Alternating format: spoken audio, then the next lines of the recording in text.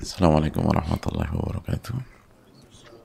Bismillahirrahmanirrahim. Alhamdulillahirabbil alamin wa bihi nasta'in ala umuri dunya waddin, wassalatu wassalamu ala asyrafil anbiya wal mursalin wa ala alihi wa sahbihi wa man sara ala nahjihi bi ihsanin ila yaumil wa ba'd. Allahumma inna nas'aluka ilman nafi'a wa na'udzubika min ilmin la yanfa'. Hadirin Allah muliakan, alhamdulillah kita panjatkan puji dan syukur kita kepada Allah tabaraka wa taala atas nikmat yang Allah berikan kepada kita, sebagaimana salawat dan salam semoga senantiasa tercurahkan kepada Rasulullah alaihi salatu wassalam serta para keluarga, para sahabat dan orang-orang yang istiqomah berjalan di bawah naungan sunnah beliau sampai hari kiamat kelak. Allahumma inna nas'aluka ilman nafi'a wa na'udzubika min ilmin la yanfa'.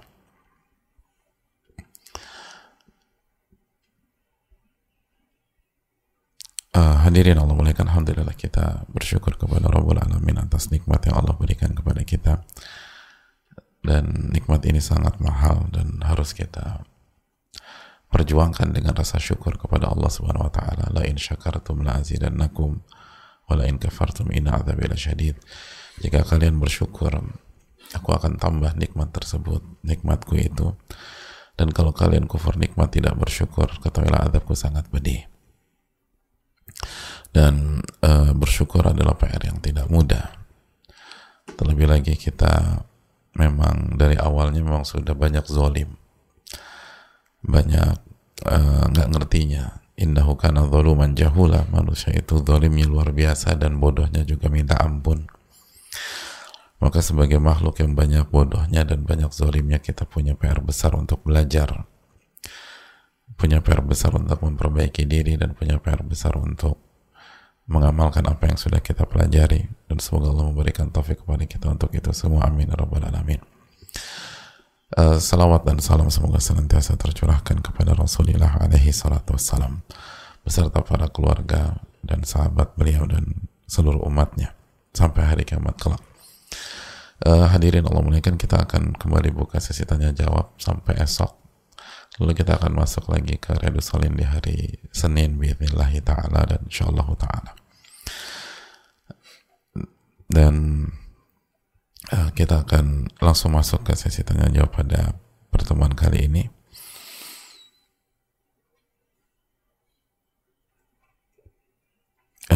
Pertanyaan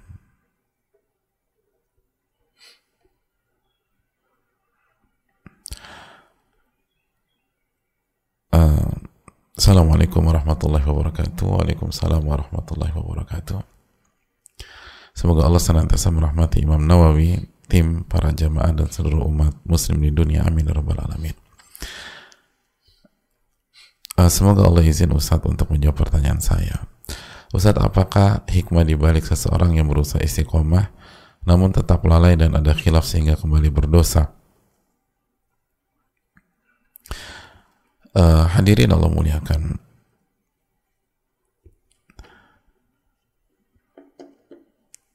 ada banyak keterangan para ulama tentang masalah ini, dan di antara yang perlu kita renungkan adalah bahwa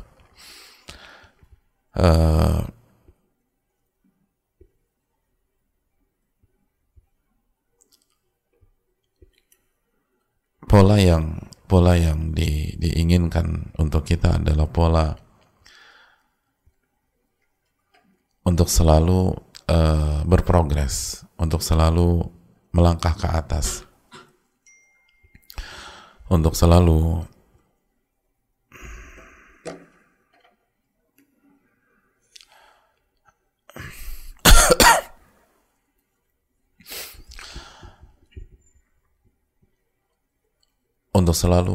mendaki. Hadirin, jika kita sudah sampai ke puncak gunung, kita nggak akan bisa melangkah lagi ke atas, udah berhenti di situ.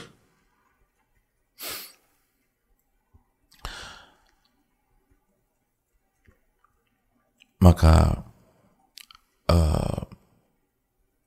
untuk terus naik, maka kita harus selalu memperbaiki diri. Dan salah satu hal atau tools untuk perbaikan adalah kesalahan-kesalahan kita. Dan di antara maknanya juga dijelaskan sebagian ahli ilm bahwa agar menghilangkan sisi sombong pada diri kita setinggi apapun pencapaian kita,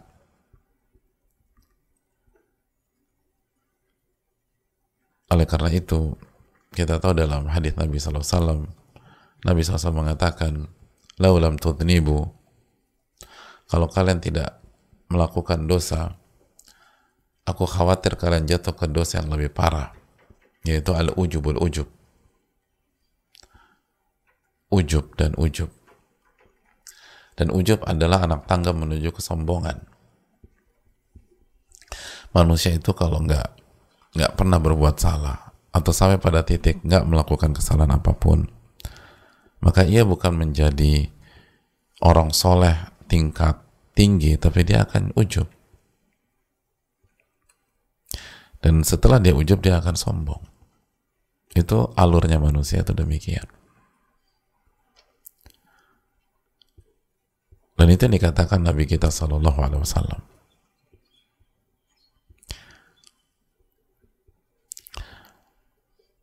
Maka disinilah hikmahnya mengapa istiqomah selalu digabungkan dengan istighfar. Dan sunnah kauniyah Allah Subhanahu Wa Taala kepada kita adalah kita berdosa sehebat apapun kita. Dan itu tidak boleh dijadikan justifikasi dan dijadikan alasan. Justru kita harus terus menghindar, menjauh, dan melawan. Hanya saja sehebat apapun Anda menghindar dan menjauh, pasti ada titik khilaf, pasti ada blind spot. Dan situlah kita sadar bahwa kita adalah hamba yang lemah, sehebat apapun effort kita. Disitulah kita sadar kita adalah hamba yang penuh dengan kekurangan. Sehebat apapun perjuangan kita, secerdas apapun logika kita, dan ketika kita sadar kita penuh kekurangan, kita sadar kita penuh dengan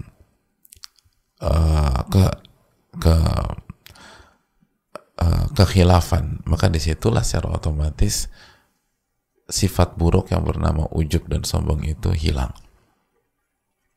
Dan sebaliknya, ketika manusia merasa diri sempurna, walaupun dia tidak sempurna, maka disitulah ia akan dihinggapi sifat ujub.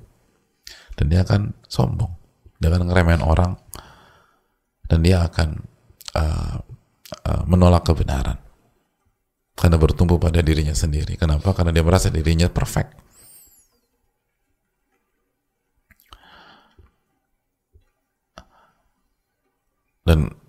Dan kalau kita breakdown, kalau kita bedah kembali, sombong adalah sifat batarul haq wa ghamtun nas.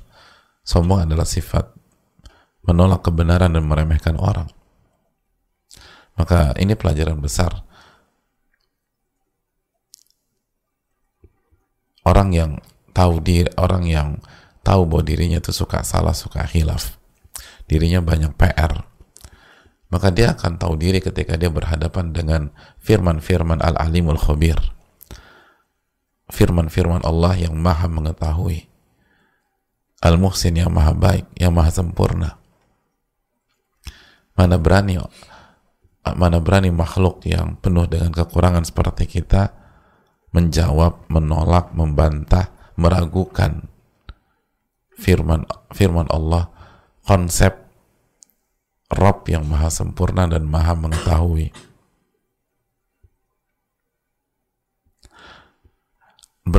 Mana berani dia menjawab, membantah atau meragukan sabda-sabda dan sunnah serta konsep Nabi-Nya SAW yang wa ma yantiqu 'anil hawa in huwa illa wahyun yuha.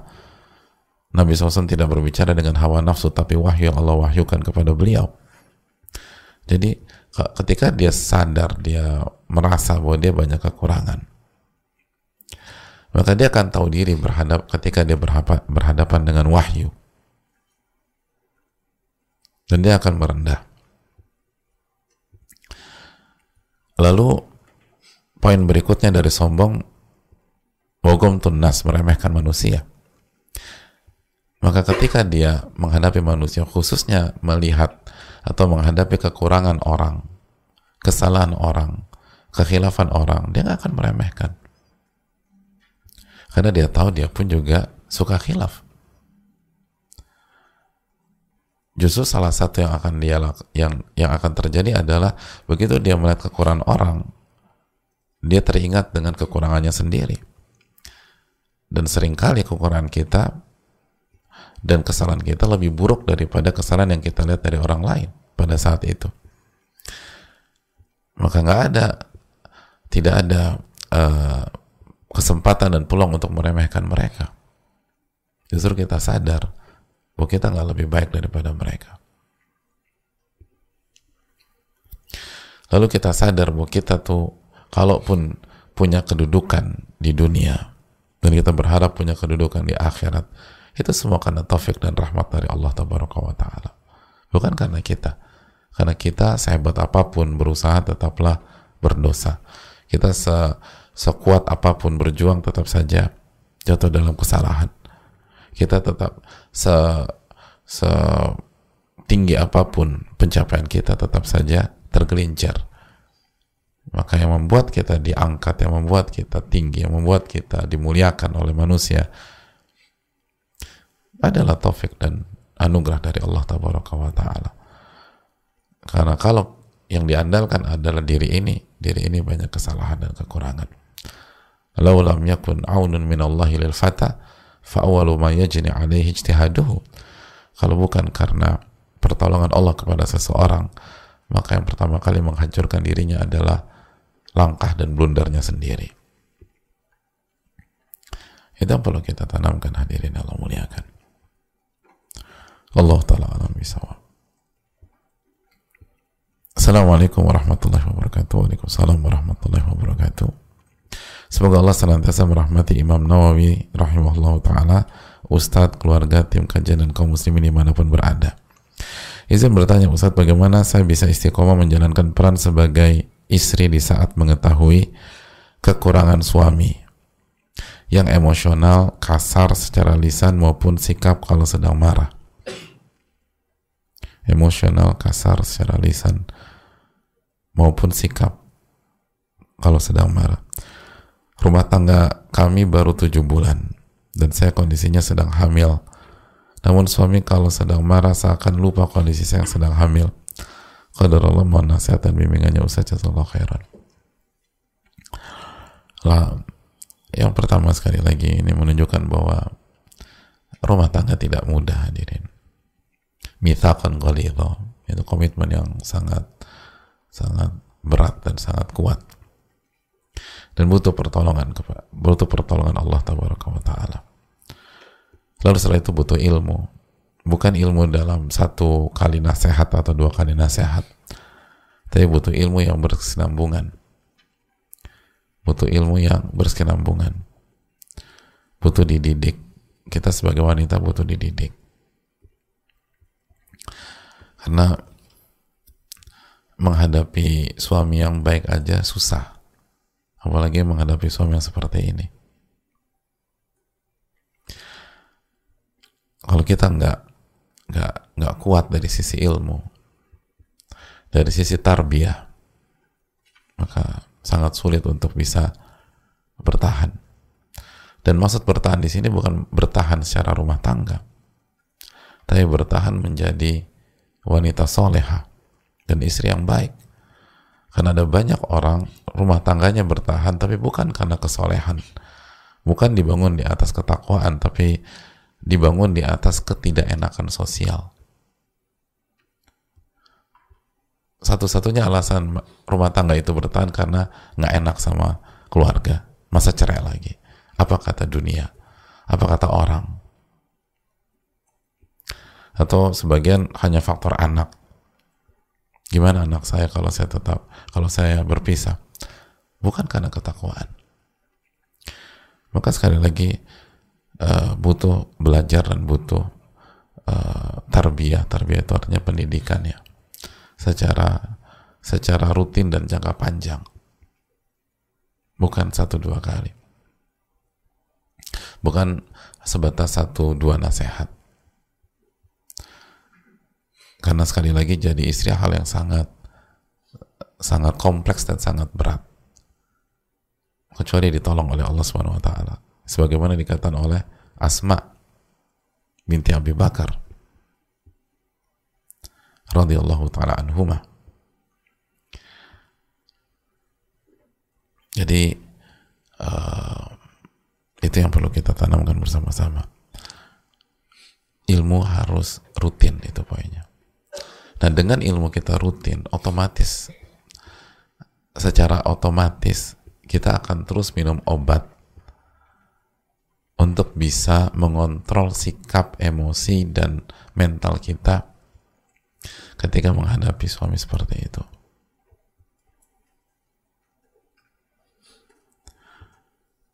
Itu hal yang perlu kita tanam. Dan ingat, 7 bulan masih sangat belia, hadirin. Baru 7 bulan.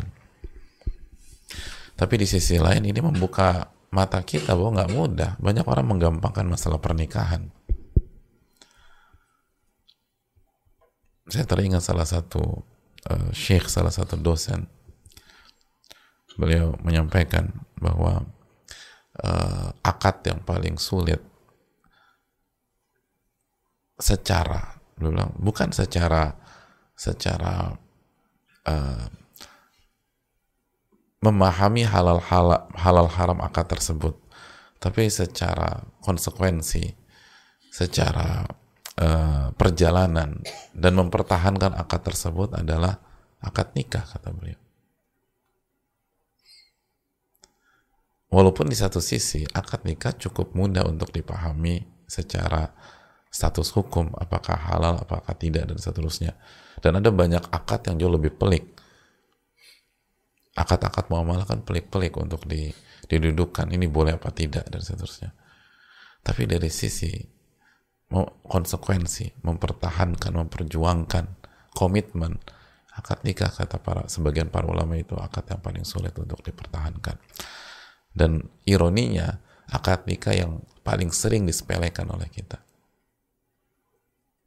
Dan berpikir hanya bisa dijalankan begitu aja. Allah Ta'ala alam bisawab.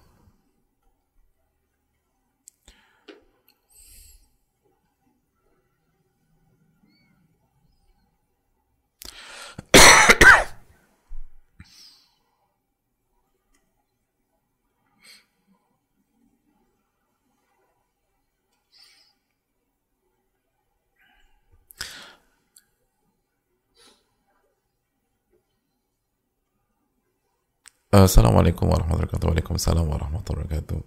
Semoga Allah merahmati Ustadz, keluarga, tim. Semoga Allah merahmati kaum muslimin. Amin ya rabbal alamin. Ustadz mau bertanya, harus terus mendaki, progres naik terus. Lalu puncaknya ada di mana, Ustadz? Jazakallahu khairan. Puncaknya itu di surga, bukan di dunia. Puncaknya di surga. Makanya sebagian ulama mengatakan bahwa jangan berpikir tentang garis finish. Anda terlalu lambat. Dan Anda nggak akan sampai ke garis finish. Berpikir bagaimana Anda wafat di atas jalan tersebut. Makanya salah satu istilah itu disampaikan oleh Syalbani rahimahullah, kalimat tersebut. Kata beliau, kita ini kayak kura-kura, lambat jalannya. Jadi jangan berpikir tentang garis finish. Berpikir bagaimana ketika wafat kita berada di atas jalan Allah tabaraka wa taala. Makanya nama lain dari wafat husnul khotimah apa? Fisabilillah. Apa arti fisabilillah? Di jalan Allah. Kalau kita dengar istilah atau diksi di jalan, itu berarti udah sampai atau belum? Belum sampai. Kan itu bahasa kita, gue OTW nih bro. OTW itu apa? On the way fisabilillah. Jadi istilah yang digunakan pun juga di jalan Allah tabaraka wa ta'ala, di jalan, bukan di garis finish. Allah ta'ala bisa. Dan bayangkan, untuk bertahan di jalan susahnya minta ampun, gak gampang.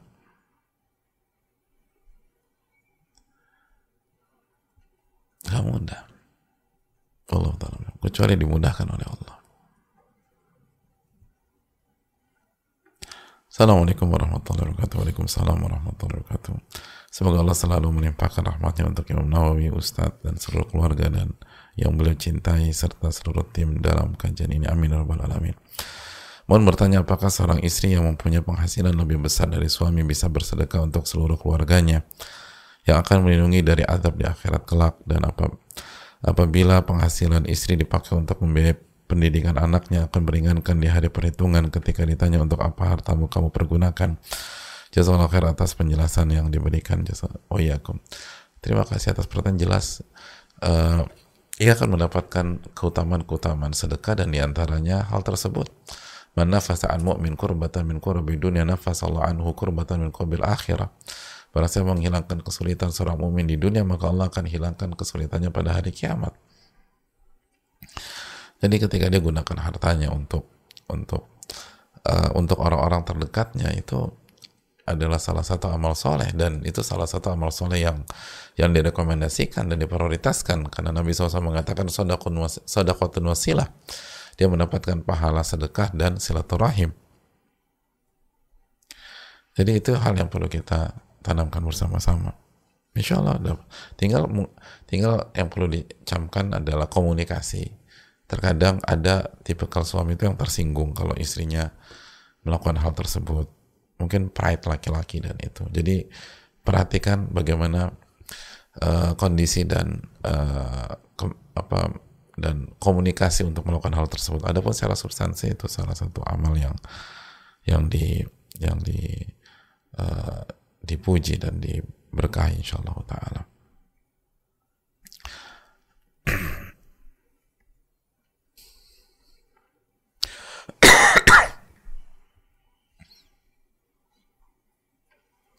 Assalamualaikum warahmatullahi wabarakatuh. Waalaikumsalam warahmatullahi wabarakatuh.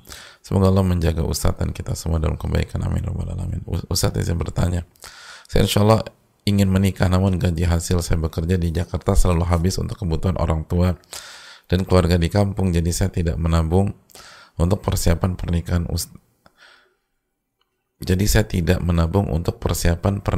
Ustadz. Ini pentingnya tanda baca, kalau nggak bisa ambigu.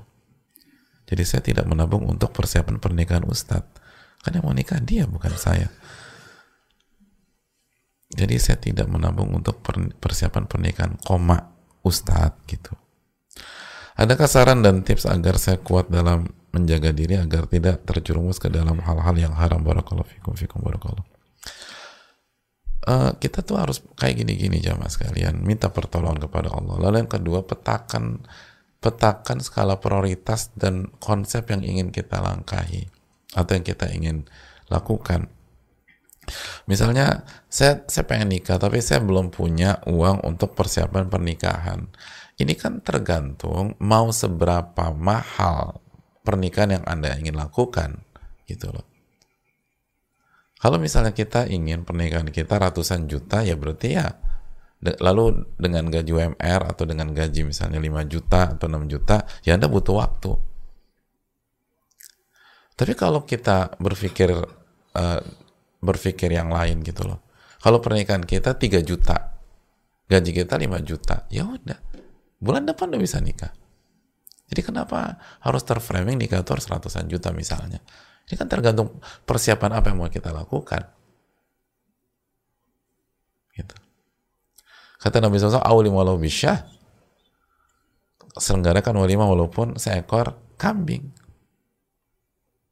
Mana saudagar kambing? Satu ekor kambing berapa? Hah? Zak? Satu ekor kambing berapa? Berapa? 2 juta. 2 juta bisa nih kan? Tapi kalau kita mau ngundang 1000 tamu, ya beda lagi angka yang keluar. Makanya tergantung kita mau kemana. Jadi kayak gini-gini tuh jangan dibuat. Bedakan mana substansi, mana sarana. Gitu.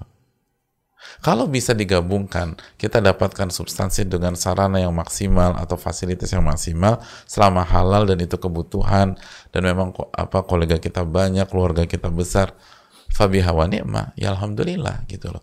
Tapi kalau kita nggak punya uang, sedangkan di satu sisi nikah itu sudah fardu ain, kalau nggak kita terjatuh ke dalam dosa, tapi di sisi yang lain kita nggak punya uang untuk membuat acara 1.000 orang atau 500 orang. Pertanyaan, kenapa memaksakan hal yang bukan substansi, lalu mengorbankan substansi dari sebuah masalah?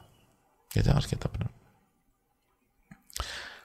Adapun setelah pernikahan, maka ingat tidak firman Allah dalam surat An-Nur ayat 32, ketika Allah berfirman, iyakunu fuqara yughnihumullahu min fadlih. Kalau mereka fakir, Allah akan cukupkan dengan keutamaan dan karunia Allah tabaraka wa ta'ala. Itu poin. Makanya Allah mengatakan, wa ankihul ayama minkum wassalihina min ibadikum wa imaikum, dan nikahkan orang-orang yang jomblo di antara kalian, gitu loh. Mana arah ini? Mana jomblo? Nikahkan wassalihina min ibadikum wa imaikum, dan hamba-hamba saya kalian yang laki-laki maupun perempuan. Hamba saya nggak punya fulus, nggak punya uang. Iyakunu fuqara yughnihumullahu min fadli. Kalau mereka fakir, nggak punya uang, nanti Allah akan cukupkan. Allah cukupkan. Ini yang punya dunia yang bilang begini, yang berfirman ini. Lalu ada yang berani berteori, nggak mungkin hidup bro kalau lo nggak punya ini sekian. Allah yang mengatakan, iyakunu fuqara yughnihumullahu min fadli. Pertanyaannya, kita bertakwa apa enggak? Makanya ayat tersebut mengatakan, wassalihina min ibadikum wa imaikum, dan orang-orang soleh dari hamba saya kalian. Orang soleh, kesolehan itu penting tentang masalah rezeki. Yang jadi masalah duit nggak punya, soleh nggak ada, ya repot kayak gitu. Itu yang perlu kita camkan. Dan apa penutupan ayat tersebut? Coba renungkanlah. Gunakan iman kita. Wallahu wasi'un alim. Wasi'un alim, Allah katakan. Allah itu yang maha luas. Maha luas. Dan maha mengetahui. Allah tahu kita nggak punya duit. Allah tahu kita jujur ingin menikah, tapi nggak punya uang. Allah tahu kita mau berusaha. Allah tahu kita menjaga ketakwaan dan kesolehan kita. Dan di waktu yang sama Allah wasi, Allah tuh maha luas kalau ngasih, nggak hitung-hitungan. Maha luas, karunianya, pemberiannya itu maha luas. Allah Ta'ala bisa.